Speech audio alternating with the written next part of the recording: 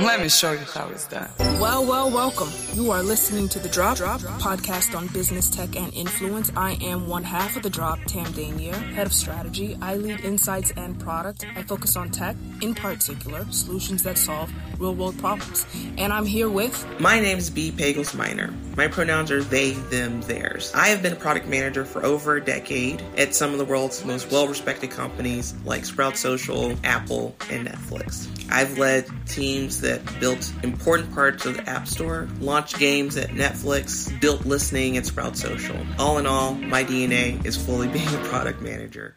So when we started having the conversation about Clubhouse, one of the things that was very apparent is that there's a lot of questions around the creator economy, who's going to control the creator economy, and who's going to win at monetizing the creator economy, or who's going to win at retaining the largest amount of the creator economy. YouTube actually is really huge. And not just in terms of the number of people who actually, go to YouTube every day, which, by the way, some statistics, there's approximately 8 billion people in the world. It's something like 7.97 billion or something like that. And about a quarter of those people, so 25% of those people go to YouTube on a routine basis, right? So a quarter of all people go to YouTube. They're not necessarily going just to watch the dumbest videos. Like, people go to YouTube to learn things. They go to YouTube to listen to podcasts. They go to YouTube to literally participate. In fact, I'm even a part of a few different in real life groups who actually post unlisted YouTube videos on YouTube to share with their community as a part of their monetization scheme. All of that is really great context. And you start to think about content generation, and essentially who's the biggest streamer in the world, right? There's a part of this conversation that's simply that. Because the number of minutes that people spend on YouTube is astronomically larger than if you put Netflix and Disney Plus and Hulu and Paramount and every other streamer combined. You start to approach the numbers that YouTube does. And then the other reason behind that that's very significant is that there's no business model if it's not profitable. So one of the things that's very fascinating about YouTube is that in 2021, they did over $26 billion in advertising, and not the most expensive advertiser out there. In fact, they don't even come in the top 5, when you compare it against Look or Bing or Apple or anything like that, or even Netflix, which is planning on doing $65 per 1,000 views, which is one of the highest numbers in terms of advertising in any advertising model that possibly exists. So ultimately, this episode is going to be about why YouTube is going to win in the content game. I think that you have to define what the content game is. There's a lot of arenas that YouTube is playing in. They're a little bit of social media.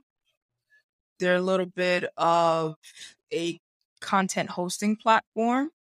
They're a little bit of streaming. They're user-generated and what they call endemic. So the kind of major conglomerate media companies are also on YouTube and leveraging it. Comedy Central, ABC, NBC, MSNBC is also on YouTube. So it's a little bit of TV. Whatever is on TV is also on YouTube. Joe Rogan, Yes, who took a $200 million deal from Spotify, is still on YouTube. Everybody's still on YouTube as a way to host their content and share it with the world. That's essentially what YouTube is. It plays in so many arenas, and it's also really major advertising. So it's very hard to categorize what YouTube is. But YouTube's advertising sales increased by 4.8%, $7.3 billion in the second quarter this year. Forget about the rate of increase. Just it's $7.3 billion per quarter business. That's huge. There are some other numbers that make this interesting. 500 hours of content are uploaded every minute. That's essentially 3 weeks worth of your time is uploaded every minute. There's 1 billion hours of content watched per day. There's no way that any human person can watch the entirety of content that is on YouTube. It's not humanly possible to do so. Here's an interesting stat, though. There are 5,000 creators with over 1 million followers. YouTube boasts about paying out $30 billion to creators. It is unclear who's getting the largest share of that money, whether they're the endemic creators like the media companies that are already the big players in the space, or they're truly independent influencers that are getting paid most of that money. Another stat that recently came out, Mr. Beast, which is a very famous YouTube creator, influencer, is purportedly the highest paid influencer, making over $100 million a year. Yeah. 30 billion paid out, highest paid person got 100 million. So where does that money go? The reality is that the majority of content creators will not be able to live on the content they create. And we know this because historically musicians have not been able to survive. Actors have not been able to survive. Comedians have not been able to survive. So I don't think that to a certain extent, YouTube's responsibility is to create a sustainable business for content creators. What I really think that YouTube is doing is creating a very simplified process to more easily monetize the content that you create. Yeah. I was thinking about the true value add of YouTube. And it starts with, my own process with YouTube. For instance, about a decade ago, I uploaded my very first video to YouTube. And the video was, it was of a blues singer in Chicago. And there were no videos of this person. So I just uploaded it because I was just like, someone needs to know that this amazing performer exists. Even then, you could tag, this is an artist. They had an artist page. You could tag them in that page. If what's really interesting there is that it cuts two ways. It's like, one, if you are someone who creates dynamic user-generated content, it literally within minutes, your content's up there. So the ease of use and the fact that you don't have to be anyone. You don't have to have any special relationships.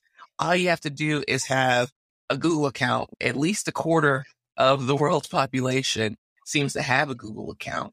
All you actually need to get started, which is, again, it's so much simpler than when you think about some of the other streaming partners. Is the future for YouTube in user-generated content, or if it's in own content? What's really interesting about this is we already have data. A few years ago, YouTube tried to go through and create its own content. And in fact, that's how you got Cobra Kai, which eventually did end up on Netflix. Netflix bought it from YouTube. And it didn't really go well. Some of the shows were hits, right? That's why Cobra Kai was purchased. However, it didn't stick in the same way as it does on some of the other services. And in fact, YouTube TV, which is still present, that still exists, is essentially just broadcast TV plus sports that you can get across YouTube, which again is not owned content from YouTube. And what I think about that and what I love about that is that it makes sense. Like, why would they pay specifically an upfront price for pieces of content when they know that tens of billions of hours are consumed all the freaking time for content that's just, me in my backyard potentially, talking about how great my new grill is. I think that's insightful. YouTube has figured out what it's good at and that it can't be everything to everyone. It's a smart strategic choice for you to just play the middleman, that they can invest in their technology. What Google has that these other companies don't have is just a stake in the sand on algorithms, on their ability to develop a tech platform that is truly what is the underpin of their platform. We're a platform that allows you to host your videos, that you can do whatever you want with it. We also create the technology that makes it very easy to share this information, very easy to discover information. This is what we invest in. Their slogan could be, we have algos, we have algorithm. That's a very, very valuable proposition to a creator. I decide to do with those algorithms what I choose to do. Mr. Beast being one of those. He decided to manipulate the algorithms in his favor, play this game in order to create a massive following and leverage that and monetize that. Other people have a smaller following. They just want to host these private videos and they share it. Other people just want to create courses or whatever it is. But YouTube is basically saying there's a lot of money to be made by being a platform that can service the needs of anybody who wants to host a video and share it with the world. And in that way, they have to provide value to both sides. We're middleman, where we allow creators to create user-generated content. We also make it discoverable for people who want to find that user-generated content. The problem that companies like Netflix, who's squarely in the media game, Netflix is a content creator. So is HBO, so is Disney. These are IP people. And what they're betting with all their dollars is we create good enough content that it is worthwhile for you to continue subscribing over an indefinite amount of time, not for just this show, Game of Thrones, or this show, Cobra Kai, but indefinitely, because we're going to keep delivering this promise month over month. If you like us today, you'll like us a year and a half from now, 2 years from now. That's what they're basically trying to say. So they have to constantly invest in creating hits. YouTube doesn't have this challenge. Yeah. Because if you fail to that promise, Disney, HBO, you get churned. People just stop subscribing. YouTube just basically says, I'm giving you a platform for you to be whatever you want. Issa Rae, I'm going to put out free content and hopefully I get a deal from HBO, which is basically like a launching pad. And in that way, they get to be very valuable and only invest in the technology that users like you and I would want to use in order to fulfill our own promises. Not diminishing how hard it is, but they've already staked their flag in that sand. And I think they're riding that line very, very hard. If they failed with this Cobra Kai thing, trying to do IP and content, they learned very early on to get out of that business. The economics are very different. Why this business model is so sustainable? COVID provides such a great example, right? Because most of the world's media companies literally just didn't have content. Like they couldn't record content because we didn't know how safe it would be, what processes you needed to actually follow. There was no way to test, right? So like you legitimately could not go through the process of creating content. But every YouTube creator could still create something in their backyard. You can still, record a song. You can still record. My wife, she really, really, really loves gardening, nature type videos. So she was watching all of those, zenning out, things like that. And so the content never stops. As you start to think about this competition, so much of it is like, well, you need IP. But the thing is, if IP stops, then you are in a situation where you're not fulfilling the value that you've told your customers they're going to fulfill. I was pregnant in 2021 and I was legitimately going to my OBGYN and she knew I worked at Netflix and she was like, what's up with your service? I was like, first of all, I don't want to answer difficult questions right now, first of all. But, she's just like, there's just not that much on there. Well, it's COVID. They're trying to string out all this content that they had, which was not supposed to last for this long. It wasn't supposed to be a 1 or 2 or 3 or 4 year process. It was supposed to be, you're going to stop for a very short period of time and then you're going to be able to record more content. And so when COVID happened, that hit so many of production companies, streamers, very, in a very difficult place because they didn't have enough content stored up. And the reality is why would you have a lot of content stored up? That's not the model for any of these services to have, they're not the old production houses that would have a movie that they were, gearing up to sell. And so they would spend 2, 3, 4 years developing the perfect marketing plan. It's not like that. It's like, no, let's get this recorded. Let's get this out there. So I think that's one thing that's very, very important is that this YouTube can exist regardless of the circumstances that are going on in the world. And I think that that's very important. The second thing that I think is super important is that, it's very apparent, from a content creator perspective, you're always looking for ways to eke out some kind of profit, some kind of way to sustain your creativity. But what it's not elaborated on enough, in my opinion, is how valuable YouTube ads are to actual corporations. So the majority of the reason I use YouTube on a regular basis is to generally watch business YouTube videos. So I love listening to product management leaders, leadership thinkers, things like that. And what I notice is that the ads that I get, the more I watch this become more locked in, they're more useful to me. I got an ad the other day that was about a leadership class. And I was just like, I've never heard of this program before. I looked at the program. The program actually sounds really good. I might pursue it. I think there's something unique about Google's internal mechanisms that they use to track individuals and track their performance. And this goes into the face of the folks like Snap and Facebook who've struggled a lot with Apple's changes in security functions, right? You have an Apple device now. You can choose not to have your cookies followed. And as such, it's much more difficult for services like Facebook and Snap to surface the right type of ad to you. And therefore, the conversions are very much skewed and it's becoming very difficult to understand what their value is. I think that because YouTube's system is part of the larger Google ecosystem, they already know every search that I do within Google, unless I've specifically told them not to check my search. They know my emails because, it goes through Gmail. And unless I've specifically told them not to check my search, And then you add on that. So 2 types of videos I watch.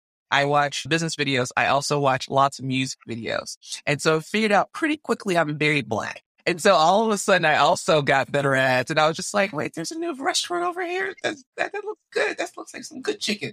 And so all of a sudden I'm like, let's go eat this chicken. So to your point of it being the king of the algorithms, it's not just that it's the king of the algorithms. So there's a lot of algorithms out there. It's the king of the personalized algorithm. This is an algorithm that truly has capacity to see my interest because I'm part of this larger ecosystem, larger Google ecosystem. And so the ads are much more tailored to me. So it's something like a fifth or an eighth of the price of a Facebook ad.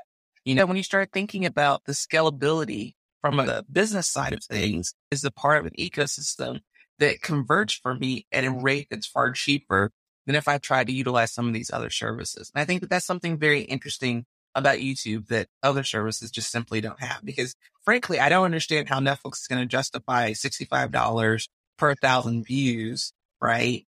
Because that's a really, really high number. So that's not going to be the thing that's going to really make Netflix super successful. And I think that that's something that is YouTube has a really, really great handle on so far. YouTube created the creator economy, and their algorithms are testament of their ability to either make or break a star. Going back to the stat of 500 hours of content uploaded every minute of the day, you need very powerful algorithms that would allow your content to go viral. It is partly in the algorithms that allow that to happen. It's not all natural. YouTube absolutely has the value proposition to say we have the ability to make or break you or turn you into a star. That's what TikTok is trying to do as well. And I think there will probably a battle of who can make more money off of which platform. The economics of hope is a powerful business model. And I think that YouTube and TikTok are both in that space in the sense of saying you can pursue stardom here. We're not guaranteeing it to you, but you can pursue it here. And there's a lot of money to be made in that pursuit. And so they'll just invest on this middleman strategy of making it very easy for creators to pursue what they want to pursue and developing the algorithms that make it easier for their efforts to be noticed by the other side of this double-sided platform, which is viewers and creators. I agree with your sentiment on the Netflix strategy. I foresee that this industry is going to become extremely saturated. This is probably a whole nother podcast on just the future of streaming in general.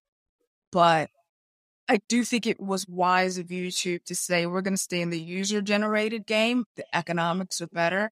We're not going to have this ever-increasing $17 billion play. Just imagine who's in this game. Amazon is in this game. They just purchased MGM. Apple TV is in this game. Netflix is in this game. HBO is in this game. And what's going to happen is going to be large amounts of money exploding into this area of creating content with increasingly diminishing returns. How long can you really keep a customer based on that multi-billion-dollar investment? It's going to be diminishing returns just because the volume is there. Again, 500 hours of content on YouTube alone. I mean, YouTube's business is only going to go down when people dramatically decrease the amount of content they're uploading. And they get a long way to go. Part of my business practices, I upload videos of my content so that people can see that I am a real speaker. And I've never had any expectation of actually monetizing that. So I share that because YouTube is getting something for free. Right.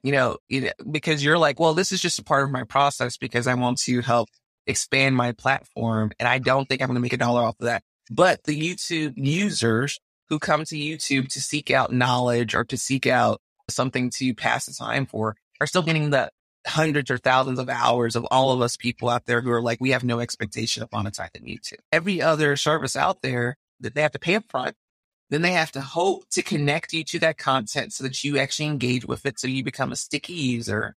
And then they have to keep doing that over and over and over again. YouTube is just like, we're going to make the simplest, easiest platform we possibly can. You upload that piece of content. We're not even going to guarantee we'll pay you for it. All we will do is guarantee that someone's going to see it. Someone who's going to see it maybe is that one person in your audience that you actually need or whatever, but you still feel validated as someone who's been able to participate in this process. It's so smart. They are literally making money off of us. They will always make money off of you if they define the problem correctly. And I'm going to define it for them. We are a platform that allows users to share their videos anywhere around the world. That's it. We're not creator content. We're not that. So it allows any of us along this spectrum to engage in YouTube. And they're still making money off of you, even if you only intended for one person to see that video, because they wisely developed the suggestion box tool after every video. They're making ad revenue off of you because the free user is going to see a commercial in between yours, whether they pay that out to you or not. It's part of their model. They're going to suggest a video for them to see after your video plays so that they stay on the platform longer, increases their ability to see more ads. They're always making money. So they have rightfully set this business model up for a freemium model, a paid subscription. They've got both of these models on both sides. You can be a paid subscriber to YouTube to avoid seeing advertisements, or you can be a free user and advertisements are part of it. You can upload videos with the intent of monetizing it, or you can upload the video with the intent of only 1 or 3 people looking at it. Either way, you're facilitating the ecosystem of user-generated content on this platform that just increases the number of eyeballs that are going to be on this platform. The statistic I saw said that of the world population, they cover 95% of the languages that are specifically spoken. And I think that's another thing that's very interesting to me, because YouTube comes to you in the form that you need. I could be anywhere in the world and I can Google a search and then my YouTube video shows up. So how to navigate airport X. There's going to be a video. Let's just be truthful. Like I've not found many things that I've had a question about that I haven't been able to find through some kind of YouTube search. No matter what language I speak, I can go to that video and chances are it could be translated into that language. I don't even necessarily have to do that. As a creator, I can utilize some of the third-party services that connect YouTube to translate it into those different places as well. In some ways, it kind of feels like a modern day translation service, right? Like there's something that's interesting, that there's a piece of content that you're really looking for, you can not only find it, but you can find it in your language, and it's very approachable to it's very digestible to you. And so that's the other part of YouTube that I think is super valuable that most people don't think about, is the fact that from a creator perspective, it's going to meet your needs in terms of being able to put that content out there in the language that is most useful. Which means that you can then try to monetize that piece of content over and over again in different places. If Google is to be the text search engine of the world, then their aim is for YouTube to be the video search engine of the world. And I think that they are doing a pretty damn good job of paving the way for that, just how much content is uploaded every day. I think one of the best ways that you can define YouTube is that it's a launch pad. If you think about all of the things you're talking about, discovering, creating a podcast, and you say, even though it's on Spotify or Apple, that's not the best discovery tool. For some reason, you feel like you still need to go to YouTube. It's the quickest way. If you wanted to create content or any kind of content, you're immediately always going to go to YouTube because it's the quickest way to launch an idea. You have someone like Issa Rae, who is in LA, wants to work in Hollywood.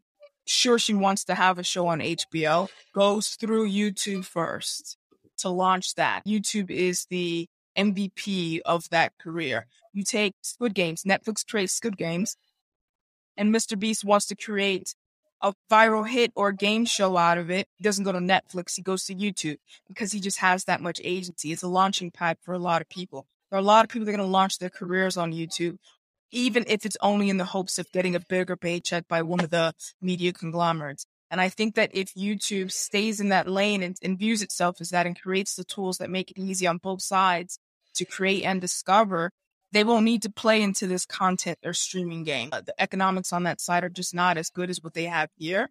YouTube will own this space of being a video search engine platform that allows people to create content easily and share it with the world. And they will hone that skill, creating more tools for creators, developing greater algorithms for discoverability, and they will make money in advertising in that way.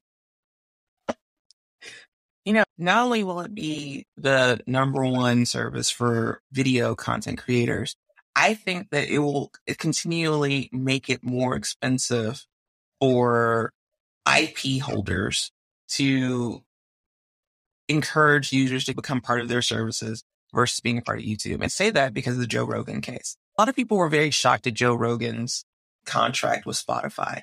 The reason the contract was so large, the 9-figure amount, was because of how much money he made from YouTube. Mm. And so again, folks, YouTube's business model is you upload a piece of content.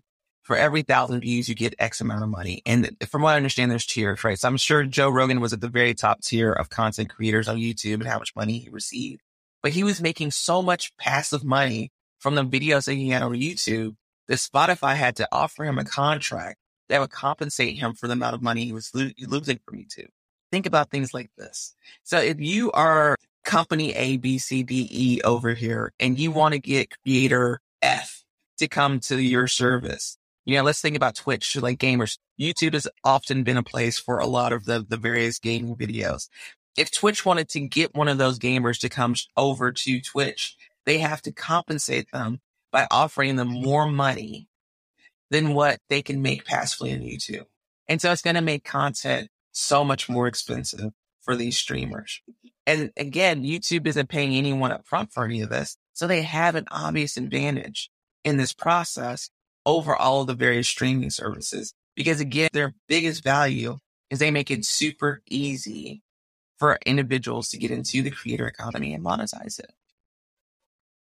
YouTube and Amazon are two of my picks for like services that just make sense, right? Because YouTube is essentially just a distributor and Amazon is essentially just a distributor. They defray a lot of the costs for the businesses through third parties. And then they surface the content to their users in such a way that it's very valuable and easy.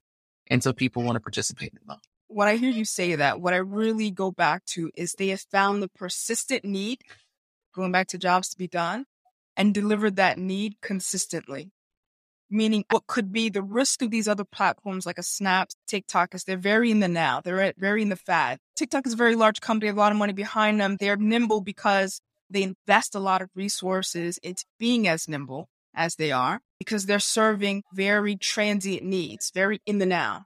They have to be the next TikTok before the next TikTok is the next TikTok. Where YouTube has found this very persistent need. People will always need a way to share videos online. We created that. We will maintain that persistent need. Just like Amazon has proven the point of people will always need a way to get things or buy things online. And if we stay in that lane and create the easiest way to do that, to achieve that goal, middleman. So not only are they middlemen, but there's a middleman you can trust. The thing about both services, when you think about it, is they obviously are building really solid customer profiles of their users. I really think that this is super important because I think as product people, this is what we try. People always say, I would like to delight my customer. But what does it actually mean to delight a customer? What's interesting about YouTube is that they figured out somehow how to not only build this perfect profile of you, not only encourage users to create all this great content that can be very useful to you, but the fact that they can marry it, right, consistently over time.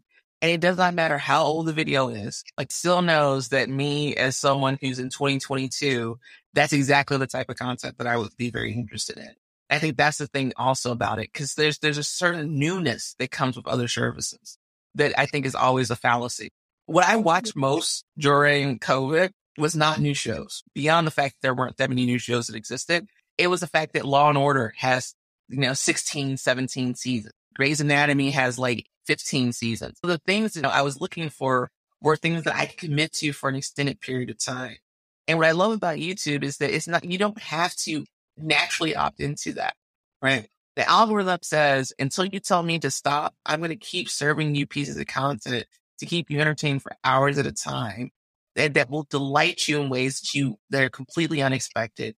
And it becomes a little bit addictive.